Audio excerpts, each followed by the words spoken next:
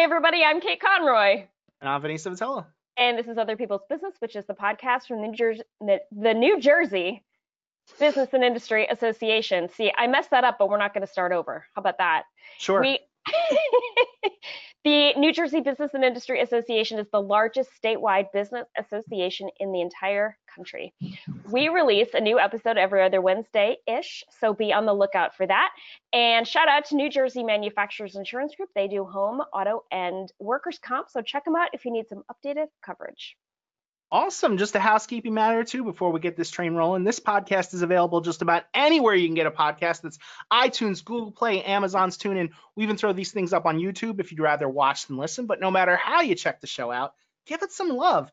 Give it that like. Give it that comment. Give it that 5-star review on iTunes. Write into opb@njbia.org and demand that we drop this ish and make it every week or every other week already, you know?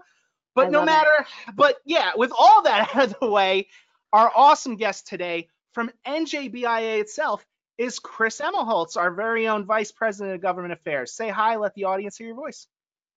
How you doing, Vinny? How you doing, Kate? How you doing, audience? Happy to be here. Super. Thank you for inviting me. Thanks for asking.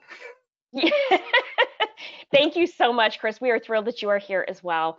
So today's icebreaker is, what are you currently binging? It can be books, movies, TV, food. If you don't have one off the top of your head, Vinny or I can go first. We are always prepared for this question. Well, I just finished, so it's not current, but The Stranger Things. I enjoy horror. I enjoyed the first 3 seasons, and when volume 2 came out, it was long, and it's not easy to make time when I've got 3 kids and a wife and busy job, but took a longer holiday weekend, was able to watch all 4 hours over the weekend, and so I enjoyed that. And now that that's done, and this was tough, is sometimes binging versus not binging. Netflix allows the binging. I'm watching The Boys on Amazon Prime, which is a fantastic show, but you got to wait. And so now I'm waiting till Friday to see the next one. I hate that. I'm not starting that most recent season until all of it has dropped. I'm not waiting. Part of me hates it, but part of me likes that I hate it, because then you get excited for that Friday night, as opposed to other shows that you have to, you can binge it and then oh my God, I got to wait 2 years. Well, what if I spread it out? I don't have to wait that 2 years. And so it does. I think TV's losing a little bit of the cachet it used to have when people were waiting for the Sopranos episode coming out, the Game of Thrones episode coming out, or whatever TV show, network, or cable it was. Now it's I don't need to wait anymore. And I think Americans are kind of losing that patience and losing that kind of joy of waiting. And I don't know if that's healthy all the time. I'll tell you one thing that's really cool about The Boys this season in particular, and waiting week to week, is that I have no idea how many episodes are in this season, but every time they release an episode, this season in particular has been so good, and they have this great way of ending each episode on this major thing that I keep thinking, oh man, that must be the finale. That was huge. And then next week there's another one, and I'm like, oh my gosh, I get to watch more. Whereas if I was binging it, it would just roll right into the next thing, you know? Yeah, and it wouldn't have that oh my God feeling as much, as because you know what, you just saw the oh my God an hour ago, and then an hour ago and an hour ago. So it's I do enjoy that, but I have, for The Boys, I got to make sure the kids are well asleep, because it's the most inappropriate show I've ever seen on TV. Yeah, that's definitely not kid friendly. Definitely not. No. Before we leave Stranger Things entirely behind, I just wanted to say, you were saying how long it is. It's kind of funny. You break something up into 8 one-hour episodes and people are like, oh yeah, that's fine. But put 2 movies, because that's what they did. They took, one of them's an hour and a half and one of them's 2 hours. And suddenly people are like, whoa, that is way too much. Because volume 2 is only 4 hours long at most. People are like, whoa, I don't have time for 2 movies. So true. That is funny. I did think about that, but it's still, finding 4 hours is not easy. Volume 1 took me weeks to finish the whole volume 1. Now I wanted to finish volume 2 right away, because I usually don't have time to binge. I did binge. I saw 4 hours in one weekend, which doesn't happen that easily. Yeah. So when we last talked about Stranger Things on this show, I think I told Kate season 4 was not for her, because Kate doesn't do horror, she doesn't do scary. But I think whereas volume 1 had its really scary moments, I think as a whole, I wouldn't say that Volume 4 wound up being any scarier than the rest of the seasons. What do you think about that? I think I'd agree with you. And I enjoy, I think, the pop culture in Volume 4 as a music guy. I love Season 4 because I love the Master of Puppet scene. I'm a big Metallica guy. But I also think it's fascinating. If you go on iTunes right now, the number 1 and number 2 song on iTunes Kate are Bush, right? Kate Bush and Metallica. Like songs from the 80s that most kids have never thought of, never heard of, and Stranger Things made them 1 and 2 on iTunes. Like that's a cultural phenomena, and like I appreciate that. Like it's actually bringing people back to what was cool about the 80s. Kate Bush is smashing these records. It's like a song is returning to the top of the charts for the first time in 40 years. I don't know that has happened all that often, but yeah. That's amazing. But yeah, what I would tell you, Kate, is that a lot of this season is exposition. A lot of it is setting up for whatever the finale of season 5 is going to be. So I would say that, if you enjoyed 1 through 3, check it out. It's not really any scarier than the rest of them. Yeah, I think the it one does have thing its moments, but not a lot. I would say it's a little more gory in that the big bad is on camera more than maybe other seasons where there might have been a scary event or scary thing, but now like the Vecna character is like there and he's a little freakier looking than, I mean, you didn't see the Demogorgon or the Demi-Dog like that often on camera. Well, now Vecna's sitting there and talking and you're watching him. And so that's, I mean, if you don't like to see the monster and you don't like seeing monsters, then that you probably see a little more of that in season 4. But I agree with you. I think it's a lot more the relationships, the characters, like just what's going on in just like in Russia and in California. Yeah. Has nothing to do with horror stuff in a way, and it's more just the relationships there. And so it's a good show because it's got a lot to offer. You're giving that squinty eye look there. I'm gonna take your word for it because where I left off at the end of season 2, you didn't see 3? No. I didn't realize that. Okay, yeah.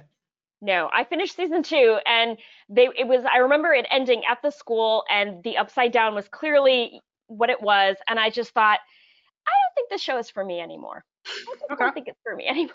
I just think it's like the primary reason to have a Netflix account right now. Like I can't think of much else. There's very, very, maintain very your little subscription to see. Except for like going back through back catalog stuff that you haven't seen before. Like I just binged Love, which we talked about last time on the show. And that was a really, really solid Judd Apatow show. 3 seasons, a beginning, a clear middle, a clear end. Like it wrapped up really nicely. That was a great show. And that's just way back catalog Netflix. But other than back catalog stuff, you're totally right. What is Netflix doing? I have to finish Ozark. This transition into my answer to this question, but yeah. Sorry, yeah, go ahead. What are you binging, Ben? I finished The Umbrella Academy season 3, which I guess arguably is maybe one of the other reasons to maintain your subscription. But yeah, that's on my list. I can't even remember when 2 came out. So I mean, I guess the pandemic slowed that down, but not as often as Stranger Things, let's say at least. Yeah. Yeah. God, I can't remember season 2 when it came out. It was last summer before maybe? Was it? I thought it was pre-pandemic. Would you recommend that, Vinny? Yeah, it was great. Yeah, I liked it. would. That's one I've never watched, and I thought as somebody who enjoys supernatural, fantasy, sci-fi, horror, I thought I would enjoy it, but I haven't given it a chance because you can't watch everything. I think if you like The Boys and you like shows like that, an ensemble full of like interesting characters who are kind of fighting a big bad, I liked it for that reason. Okay, yeah, I'll check it out. It's interesting you mentioned the ensemble thing. I hadn't thought about that, but yeah, I think about that when I think about, let's say, like a show like Heroes was amazing in that first season because you write each character to be some answer to a problem you would have in this thing. But then future seasons, it's like, all right, I got 15 people that need to save the world. Like, the Umbrella Academy and Stranger Things, for that matter, have always done a pretty good job of finding like a good reason to keep like 15 people around. So I'll give it that. Yeah. Well, you see, Eleven was interviewed recently, and she actually complained. She's like, the Duffer Brothers should have killed somebody off because we're getting too big, and it's cutting into like what you can do in terms of following all the characters because there's just so many of them, and they keep adding new ones, and they're all interesting. Like everybody loved Eddie edition, and they love the I guess the Vicky that Maya Hawke's character is interested in. Like, those are good additions, but like, is there enough for those additions and then still following the California story, the Rush story, the Hawkins story, and does it get too much? And that's what like Heroes suffered from that. A lot of those scores. It's tough. The second I read that article, I was like, oh man, they're probably writing her death scene right now. But hey, we've only got one season left, so it doesn't really matter, right? No, it doesn't. Yeah. Too funny. I think Millie's doing all right for herself. Yeah, I think she's gonna be fine. Gonna be fine. Kate, did you answer? No, I didn't. I am currently binging The Morning Show on Apple, which Very good. yeah, I'm really, really, really late to this party. But it's pretty solid. Like, I am not really a Jennifer Aniston fan. I think she's like a, oh, this is gonna sound really bad. I would give her acting a C. Like, she plays the same character, I think, in every role. She has the same mannerisms, the same Let's take noises. Horrible Bosses and like put that aside if we're gonna say that, but sure. Yes, I agree with you. I agree with you there. 100%. But the rest of the cast is really solid. The story is really interesting. The writing is bananas. Yes, very good. So good. Yeah, and I swear to God, I had never seen Steve Carell in a role where he's kind of the bad guy, and he was good. Like, He was very good. all those years on The Office, he could have been so pigeonholed into that kind of pratfall silliness, and he can act. Oh my gosh, it's great. So when we talk Steve Carell villain, we're not talking Gru here. What? Never Gru? mind. Right over her head. I don't understand. Yeah, sorry. My Gru is daughter the wants to see that next weekend, Vinny, so I'm with you. I get it. Oh, kid movie. Sorry. Yes, the Despicable Me thing. He's a supervillain, but he's a good supervillain. You know, I don't know. Oh, Adopts little girls and gives Yes. them stuffed animals and Yes. that's so sweet. Has an army of adorable minions. Nice. But anyway, with all that aside, Yeah. Chris, just finished up a hectic couple months here in Trenton. The budget finally passed, and I know you worked really hard on behalf of the businesses of New Jersey. Give us the highlights. well, the highlight is that it's done. That's I was always very, a very happy. positive, right? It's July and August are needed. I think the business community, I think everybody in Trenton, legislators, governor's office, lobbyists, all needed a break. And if you really think about it, you go back, a lot of times the summer is quieter, but because of COVID, because of state elections last year, you saw a lot of the summers weren't as quiet, really going back to pre-pandemic levels. So this is the first, I think, quiet summer that we're going to see in some years, and I think people need that. And so, in addition, to think about it from a business perspective, is every single March, February, when the governor proposes a budget, businesses are always on the edge of their seat because there's usually a tax increase. New Jersey has a ugly habit of including taxes when they propose their budget. This year there was none, and so the budget went through. We got to work through the whole process, and there was no talk about increasing a tax in the budget that the budget needed to balance itself. There's another tax going along, I guess, aside of the budget on a bill that we worked on, but in a way I have PTSD, so I'd rather not talk about that bill, UI tax bill, but we have no broad-based tax that the budget's relying on, which is a good thing. The worrisome thing is it's the largest state budget in our history, $50.6 billion. And I got to say, I have people that make fun of me for saying the $1 billion. But you need to accentuate that B because it's a lot of money. And we're spending all that money. And I don't think we did enough to kind of right the state's fiscal ship. And I don't think small business especially got enough out of the $50.6 billion. We didn't help some of the people that need it. We helped a lot of the people that need it, but we didn't help some. And I think small business was kind of excluded. And that's been a little disappointing. I have a question, and I mean, I know the answer to it before I ask, but I feel like it has to be asked at this point.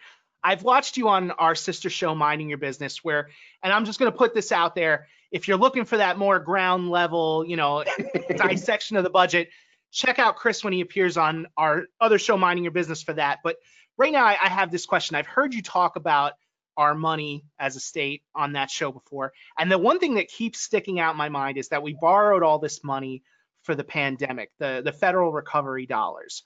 What's going on with all that? Because it drives me nuts.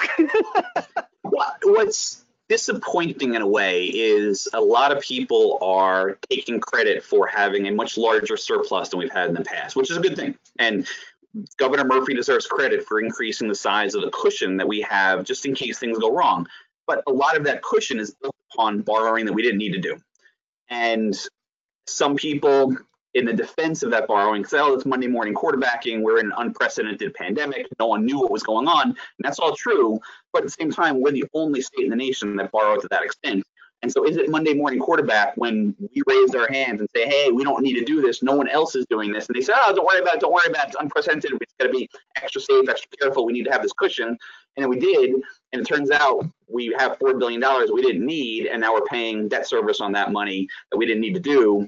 And no one else did it. And we were right. So it is Monday morning quarterbacking to an extent. Hindsight's 2020. But at the same time, we were right and said you didn't need to do it.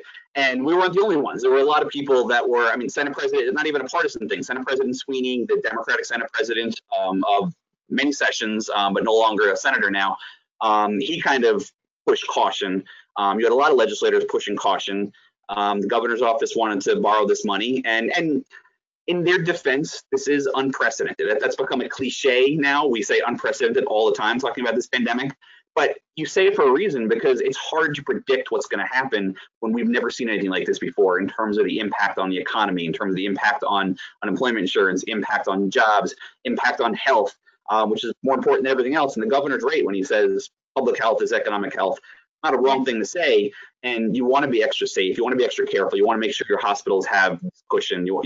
All the safety net systems that we have in New Jersey have some cushion. So to be cautious is not a bad thing. And this governor has shown that caution with having a bigger surplus, shown that caution with putting money, fiscal conservative things like putting money into pension, putting more money into schools.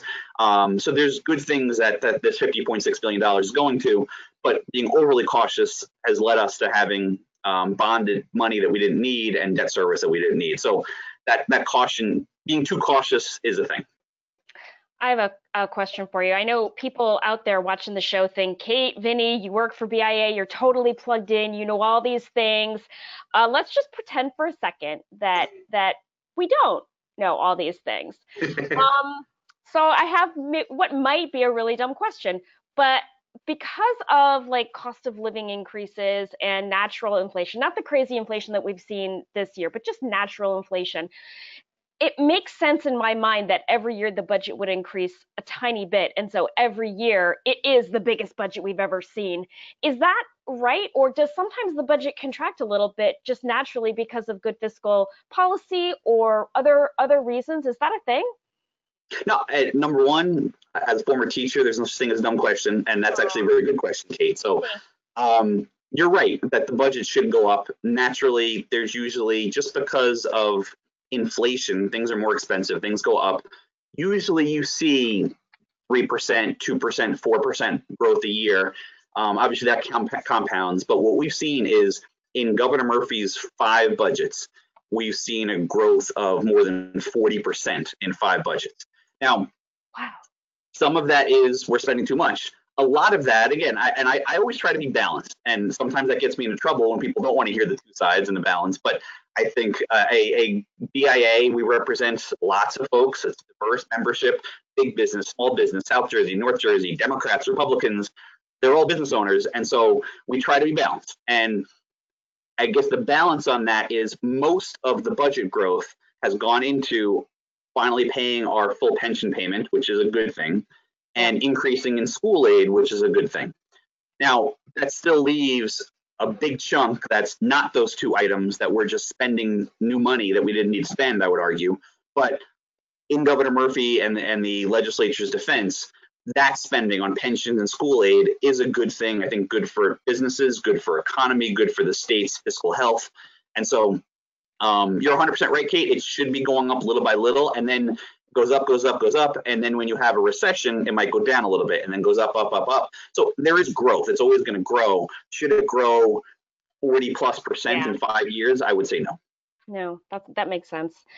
Okay, so I have another question for you. I saw an article online today about how manufacturers are starting to think about moving back to the United States because of tariffs in China and the pandemic and the just the supply chain in general. And I know that New Jersey has a long history of manufacturing, and so I'm wondering if you've heard anything about this from our businesses, and if anybody is truly excited about it, or if it's still just kind of words in the wind right now. No, it's definitely more than just kind of floating out there in the wind. And more than New Jersey has a place for manufacturing is BIA. I mean, BIA started over 110 years ago as NJM, New Jersey Manufacturers, and manufacturing has always been near and dear to BIA's heart, near and dear to my heart. As somebody who works on manufacturing issues, when I was in the legislature, I staffed the manufacturing caucus, and now at BIA, I help work with that caucus. And I think the legislature, and this has been a very bipartisan with the governor's office, kind of focusing on how do we help manufacturing, how do we help innovation. We want to make sure more products are made here because that makes us safer. And it also eases supply chain issues that we see are having right now. So it's not just safe, it's a quality of life issue for people up and down New Jersey. If we make more products here, it's going to be easier for them to get them. And we're not going to worry about, oh, this is in China. China's got a backlog for X, Y, and Z issues that we can't control. And therefore, you're not going to get your baby formula or your diapers or whatever else you need that you used to be able to walk into any store in America and see on a shelf. And now it's not there. And you're like, oh my God, the sky is falling. And maybe it is, because if you need that product and you got a hungry baby or you got whatever else, that's tough. And so I think for supply chain issues, security issues, for just the economic health issues, if we can bring more manufacturing here, New Jersey's trying to do that. New Jersey tried to focus on manufacturing in our recent tax incentive program that we created about a year and a half ago. New Jersey historically is focused on manufacturing. I mean, we go back to Alexander Hamilton and Paterson, New Jersey, the birthplace of manufacturing. Yep. And Alexander Hamilton gets a lot of attention in pop culture, but he's in many ways the father of manufacturing and the father of Paterson, New Jersey. And that was where manufacturing kind of started. And manufacturing going all the way back then had a huge impact on making our country what it is. And then going to today now, there's a huge multiplier effect that if you look at manufacturing, it matters more to prop up the economy than other industries, because you make something and then all of the services that go around in the selling of that, in the repurposing of that, in the making things off of what you made, that other industries don't have. And so I think we need to do more on that. And I think it's that article is definitely right on and timely. And so I think it's been a focus of ours. And one thing BIA looks forward to working with this legislature and the governor to try to figure out how we can kind of capitalize on that feeling around the country to get more manufacturing here. I love it. I have one more question, but Vinny, I feel like I'm totally dominating. So do you have, okay, I'm just gonna, so you mentioned the pension before, and I know that we went through a number of years where we were not making the pension payments and we were heading toward a crisis, and it's great that we're now making those full pension payments. At what point will we be caught up and that pension payment will be such a big nut that we have to pay out every single year? Will it eventually go to like something resembling normal, or is the full pension payment, you know, quote unquote, is that going to be like the big bad, for lack of a better term, in our budget process from now on? It's like the Vecna of the state budget. Complete with its own Dungeons and Dragons evil name, yeah. So I would say, and it's a good question to ask, because the answer is yes and no. And I think the answer is yes, because we still have this albatross of the pension hanging over our neck, and it's a big chunk of the budget, and we've got to maintain this kind of plateaued level for years to come. But I would say no, in that it's eventually going to get better, and also no, in that one of the things that was difficult about the state budget for the past decade or so, and Governor Christie and Governor Murphy, both bipartisan, deserve credit for this, is we were not meeting our pension obligation. And so Governor Christie started us on a 7th track, which over time, he's like, hey, every year we're going to increase 1/7, 2/7, 3/7. Then eventually they realized 7th was too cumbersome, not affordable enough to maintain within the budget. As I said, the budget, you got inflation every year, the budget's naturally growing, but that extra 7th of the pension payment was too much. And then he started a 10th plan and started going up 1/10, 2/10, 3/10. Governor Murphy came into office, continued the 10th plan of Governor Christie, and then to Governor Murphy's credit, when the revenues were strong, the economy was strong enough, budget was able to handle it, he doubled up and he went like an extra 10th, and he actually paid, he got the 10/10ths earlier than I think people were expecting him to, which is a good thing, healthy. And once you got the 10/10ths, you no longer had to worry about where am I going to find that increase next year. And so every year budgeting, it's almost if you think you have your household budget. Okay, I just got a pay raise. My husband or wife got a pay raise, but property taxes went up. My kid has a new program at school or camp or team that I got to pay for. And so you're thinking about what's going up. Your revenue goes up, but you're also expenses go up. So the state's always up. Hey, our revenue is going to go up by maybe $1 billion or $2 billion this year, but our revenue is going to go up by $1 billion or $2 billion this year, so we can balance the budget. But what if expenses go up by more than revenue? That's always the balancing act. When you had pension eating up a giant portion of that increase in spending, sometimes that was too much for anything else. And so once you get to that 10/10ths, where now you're not actually doing a big increase anymore, you can actually start to afford other things increasing in your budget in a more reasonable way. And maybe you can afford some of the bells and whistles that you do in a budget that people are, hey, that's going to help me or my town. It's going to help me or my school. Pension, it was the right thing to do, but you're not going to be able to point to that and say, oh, that's going to help. Now, if you're a pensioner, yeah, you want that, but no pensioner in New Jersey ever remotely came close to not getting their retirement check. So Right. It's not like they can point to saying, oh, I got no retirement check last year, next year I am. No, you always got your retirement check. We just needed to catch up. Your point about it. So that's why your question was yes and no. It's a good thing that we're at this level set, but it's going to be a big level set flat for a long time, and it is hanging over our head, and it's weighing down the budget. But eventually, and I'm forgetting how many years this is, but I want to say 10 to 15 years from now, that starts to go down once we've actually finally paid off all the misdeeds that we've made in the past by not paying what we should have. Nice. Only 10 more years. So I guess, as of the time we're recording this, I actually just like 20 minutes ago proofread Michelle Sakirka's report to members column on the budget. So I kind of unfortunately know where this is going. But I wanted to ask for that small business person that, you know, maybe like Kate said, isn't necessarily super plugged into this. You're bringing up that trauma again, Vinny. Yes. What would you say is the big takeaway for a business owner? Like, are they coming out of this with some positives, maybe some negatives? Like, what can they expect out of the budget? Well, one thing that we were disappointed with, or probably the top disappointment for BIA, and I would say the business community at large, was what happened alongside the budget. So if you told me, Chris, what would you score the budget as? Would you vote yes or no? I actually don't know if I would have voted yes or no if I was a legislator and privileged to have that opportunity. I probably would have given the budget a 5 out of 10, had a lot of positive things, had some missed opportunities, but alongside the budget. You would only give a 5 out of 10? Well, life's about compromise, Vinny. You can't always get what you want. That's a big compromise.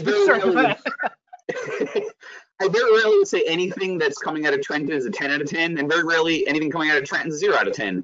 It's usually kind of somewhere in the middle, and so if you get that 6 or 7, you're going to vote yes. If you get that 4 or 5, 3 or 4, you're probably going to vote no.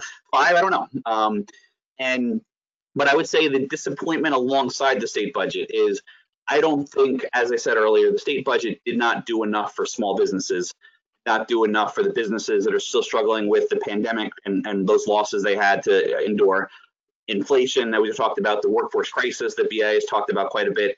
Those are all still hurting businesses out there, especially our small guys. And did this budget itself do anything to help that? No. Did it do anything to exacerbate that? I would say no either. Kind of in the middle. The one thing we asked for on helping small business specifically was UI tax relief. And UI is terribly complicated, so I don't want to get into the weeds, but basically every employer pays a UI tax. Unemployment insurance is what UI stands for. So unemployment insurance is what happens when you lose a job, you get unemployment benefits from the state. Appropriate thing, good thing. Obviously with the pandemic, you drained your UI benefits, the UI fund of the state, more so than we ever have in history. Rightfully so again. You had a unprecedented shutdown of business, and so a lot of people were laid off, many of which were temporary and they eventually came back to their job. But those layoffs, we made sure people were still getting something, these UI benefits that drain the fund. What happens in the fund, it's kind of like a roller coaster. When times are bad and people are taking UI benefits, it drains the fund, and the UI tax on employers that pays into the fund goes up. And then when times are good and the fund is very healthy, that UI tax goes back down because they don't need as much money. So the issue that we have is we basically are taxing our own shutdown, if you think about it. And then because of that shutdown, UI taxes are going up. And this is going to be thousands, if not hundreds of thousands of dollars per employee. And so we are taxing what we made businesses do. We don't think that's fair. We don't think that's appropriate. The majority of states in the nation have taken some of their federal relief money from the federal government, CARES Act and ARPA, and they put money into the UI fund, so business taxes didn't have to go up. We chose not to do that. So we came up with this compromise bill that said 2/3 of your payroll tax would be offset by a small business tax credit, and passed through the legislature, the Assembly 78-0, passed through the Senate Budget Committee unanimously. And it was supposed to be voted for by the full Senate, and unfortunately it was pulled down. And we reported that the governor's office was calling senators asking for it to be pulled down. And we don't know exactly why. It was disappointing to us because this would have been the one thing that you could say, hey, you're doing something to make small businesses a little more affordable in New Jersey. And we didn't use that opportunity. We did nothing to make business more affordable in New Jersey. Wow, that's really well said. My gosh. All right, I think we're going to take a quick break, and when we come back, we're going to play another game. And we're back, and it is now time to ask our second Get to Know You question, which today is brought to us by AT&T. Thank you, AT&T. The question is, in-person, virtual, or hybrid, and why? Chris, do you have a preference? I would say it's definitely in-person or hybrid, because I think, especially in my line of work where relationships are so key, you want to be across from a table or chatting and looking people in the eye and shaking hands. I do think there's something to be said for hybrid and the virtual component not going away, because there's a value there, and there's a value where I used to have to be in a studio with you guys, and now I can do this. And shockingly, we're not all in the same studio, if anybody can tell me when they're watching this live. If you're watching this. It's a really wild studio with the green and the cool office that Kate's got, and my very boring office behind me in the basement of my house. But it used to be you had to be together, and now it's a lot more convenient, and everybody's kind of doing their own thing, and yet you can come on to something virtually and get things done. And some of the national kind of webinars I could participate in to learn about tax fiscal policy and without having to fly or drive somewhere. So there's a value in that, and I think hybrid allows that value, but still gives people that want that in person a chance. So I think hybrid is here to stay, and even some things that are 100% virtual, but I do enjoy the face-to-face, the shaking of the hands, the being able to see people's eyes and smiles and hey, how you doing? What's going on? I haven't seen you in a while, and it's nice. I just did a first in-person for a while after a bunch of Zooms with a group that we partner with, the county college, yesterday, and it was just very nice to be in person and see all these county college people that I've been seeing over Zoom for a long time, and now be in person. And that's how you build a relationship. It's very hard to build a relationship over Zoom. It's easy to maintain one, and easy to kind of just get the facts, the information. But the relationships, I think, in person. That's really well said. Oh, sorry, Vin, go ahead. No, I was going to ask, so I know when COVID started, a lot of the testimony and the legislative hearings went virtual. I think those have started to move, and when I say started, it could have been like a year and a half ago for all I know, but I know those have started to move their way back into person. Has that made your life any easier or harder or anything? Well, I am fortunate in New Jersey, where I live in central New Jersey, pretty close to Trenton, so I can get anywhere and get to Trenton pretty quickly. I know for some lobbyists, they kind of miss the virtual aspect where they didn't have to leave their house and didn't have to deal with the commutes, whether it's coming from North Jersey, South Jersey, or from the shore. But for me, I like that the Senate came back to in-person very quickly. The Assembly was a little slower, and they're more really just this spring was the first time the Assembly was back in person. I think there's value there because I enjoy chatting up new Assembly people and new senators before the hearing, after the hearing. You get a chance to talk to them. Zoom, you come on, you say your thing, and then you're done, and there's no chance to actually interact. And I think it's also much easier to tune out if you're a lobbyist that's just there to say your thing, get out. You're actually not listening to the legislature. And I think the legislators are not necessarily listening to everybody talking, because it's easier to tune out a Zoom than it is to tune out something in person. If you're in an in-person meeting and you just got your feet up on a desk and you're looking at your phone, then everybody sees that. It doesn't look too good.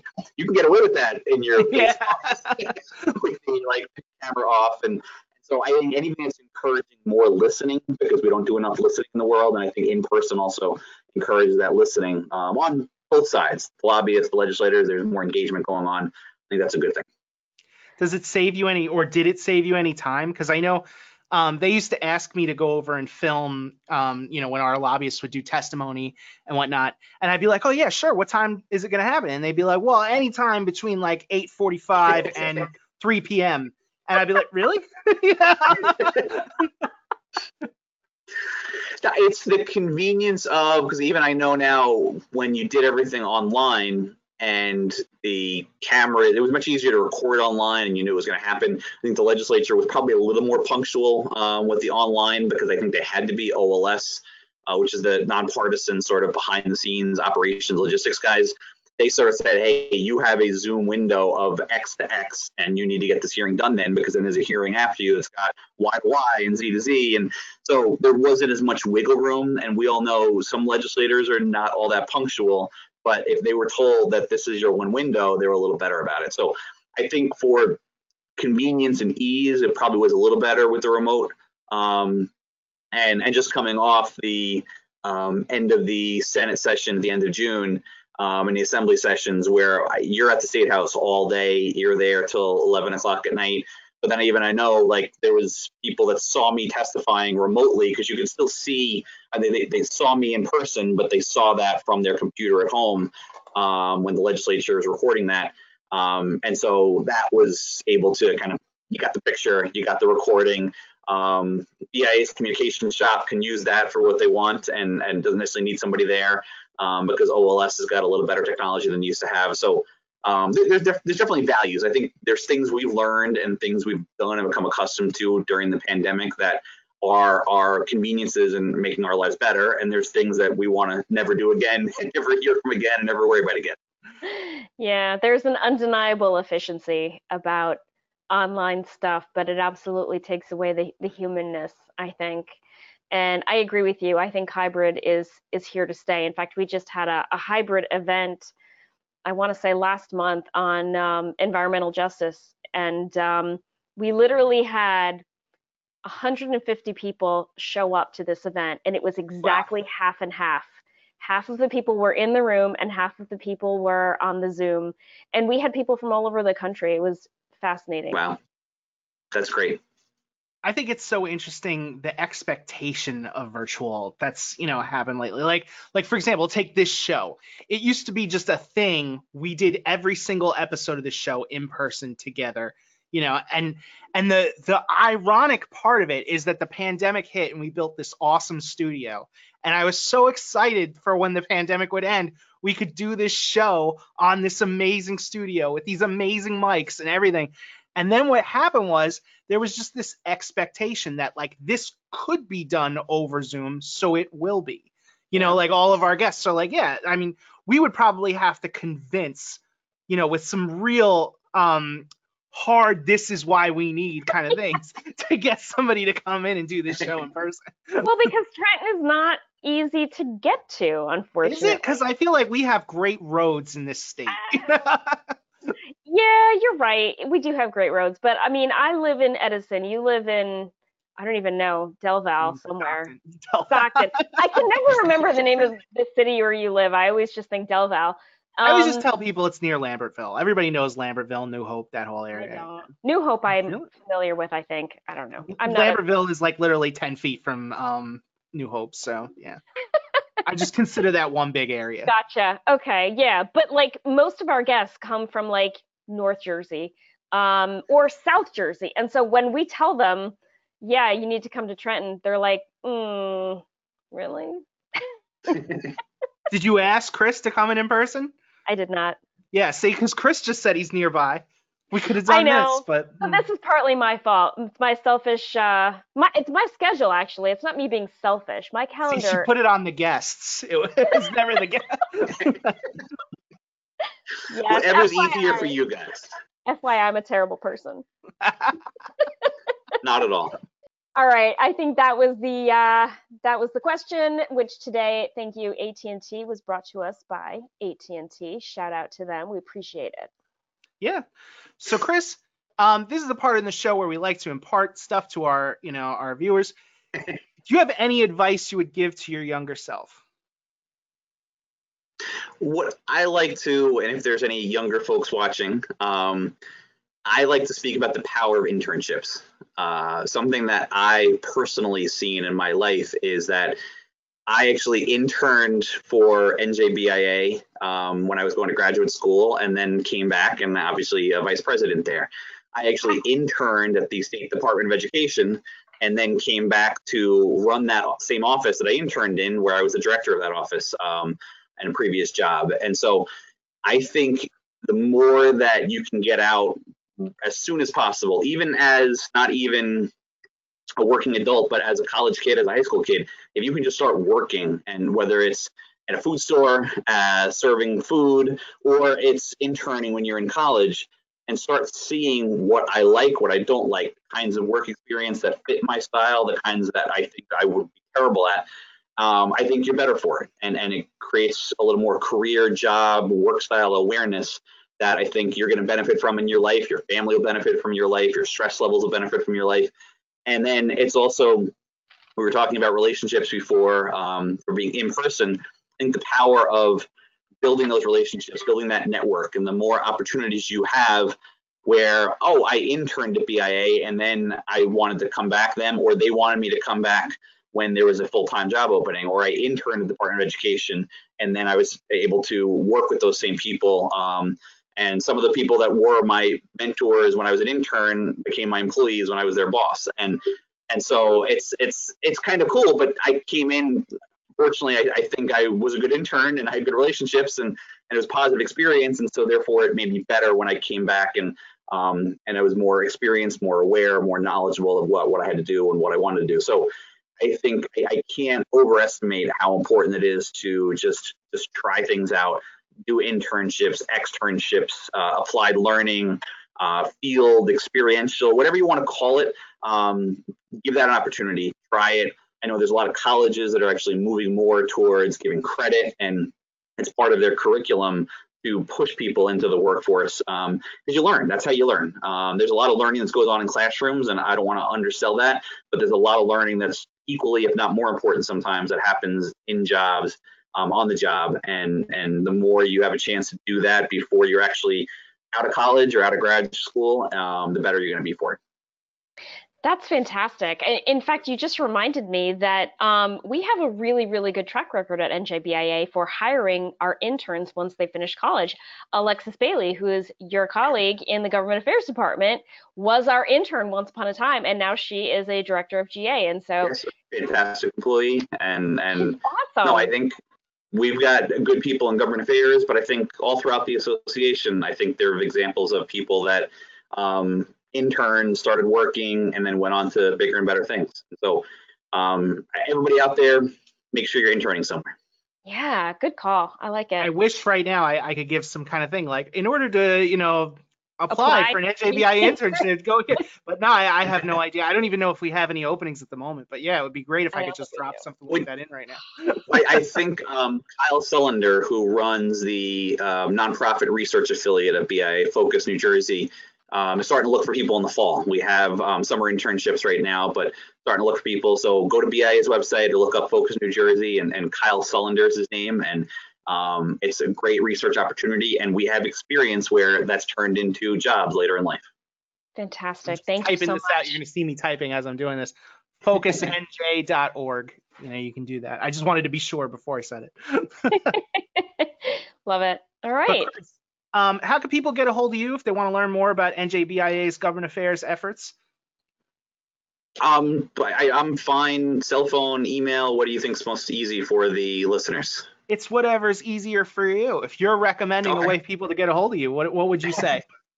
No, I honestly, you could always feel free because my cell is on my business cards and it's out there, but it's 609-751-2957. You could text or call my cell at any time. And BIA is about serving our members, and we have thousands of businesses throughout the state doing a huge myriad, diverse amount of things that all are doing great work, but they all could use some help here and again. And so if we could ever help you with a tax policy, labor policy, environment policy, or just like taking advantage of some of BI's benefits, please reach out. And obviously, there's lots of different parts of the association that can help you, but my expertise is tax, budget, fiscal, economic development, workforce development. So I'm happy to help in any of those things, but also we'll be happy to put you in touch with the right person on any other questions you might have. Fantastic. Thank you so much. I think that is our show. Thank you to our listeners, especially our subscribers. We really, really appreciate the support. Thank you to New Jersey Manufacturers Insurance Group, the official sponsor of the show. They do home, auto, and workers' comp, so check them out if you need updated coverage. And finally, thank you to Chris Emmerholz, Vice President of Government Affairs here at NJBIA, for joining us today. It was a pleasure. It definitely was. Thank you, Kate. Thank you, Vinny. I enjoyed my time with you and always like connecting with you guys. Thanks. All right, Always. We'll see you next time. Bye.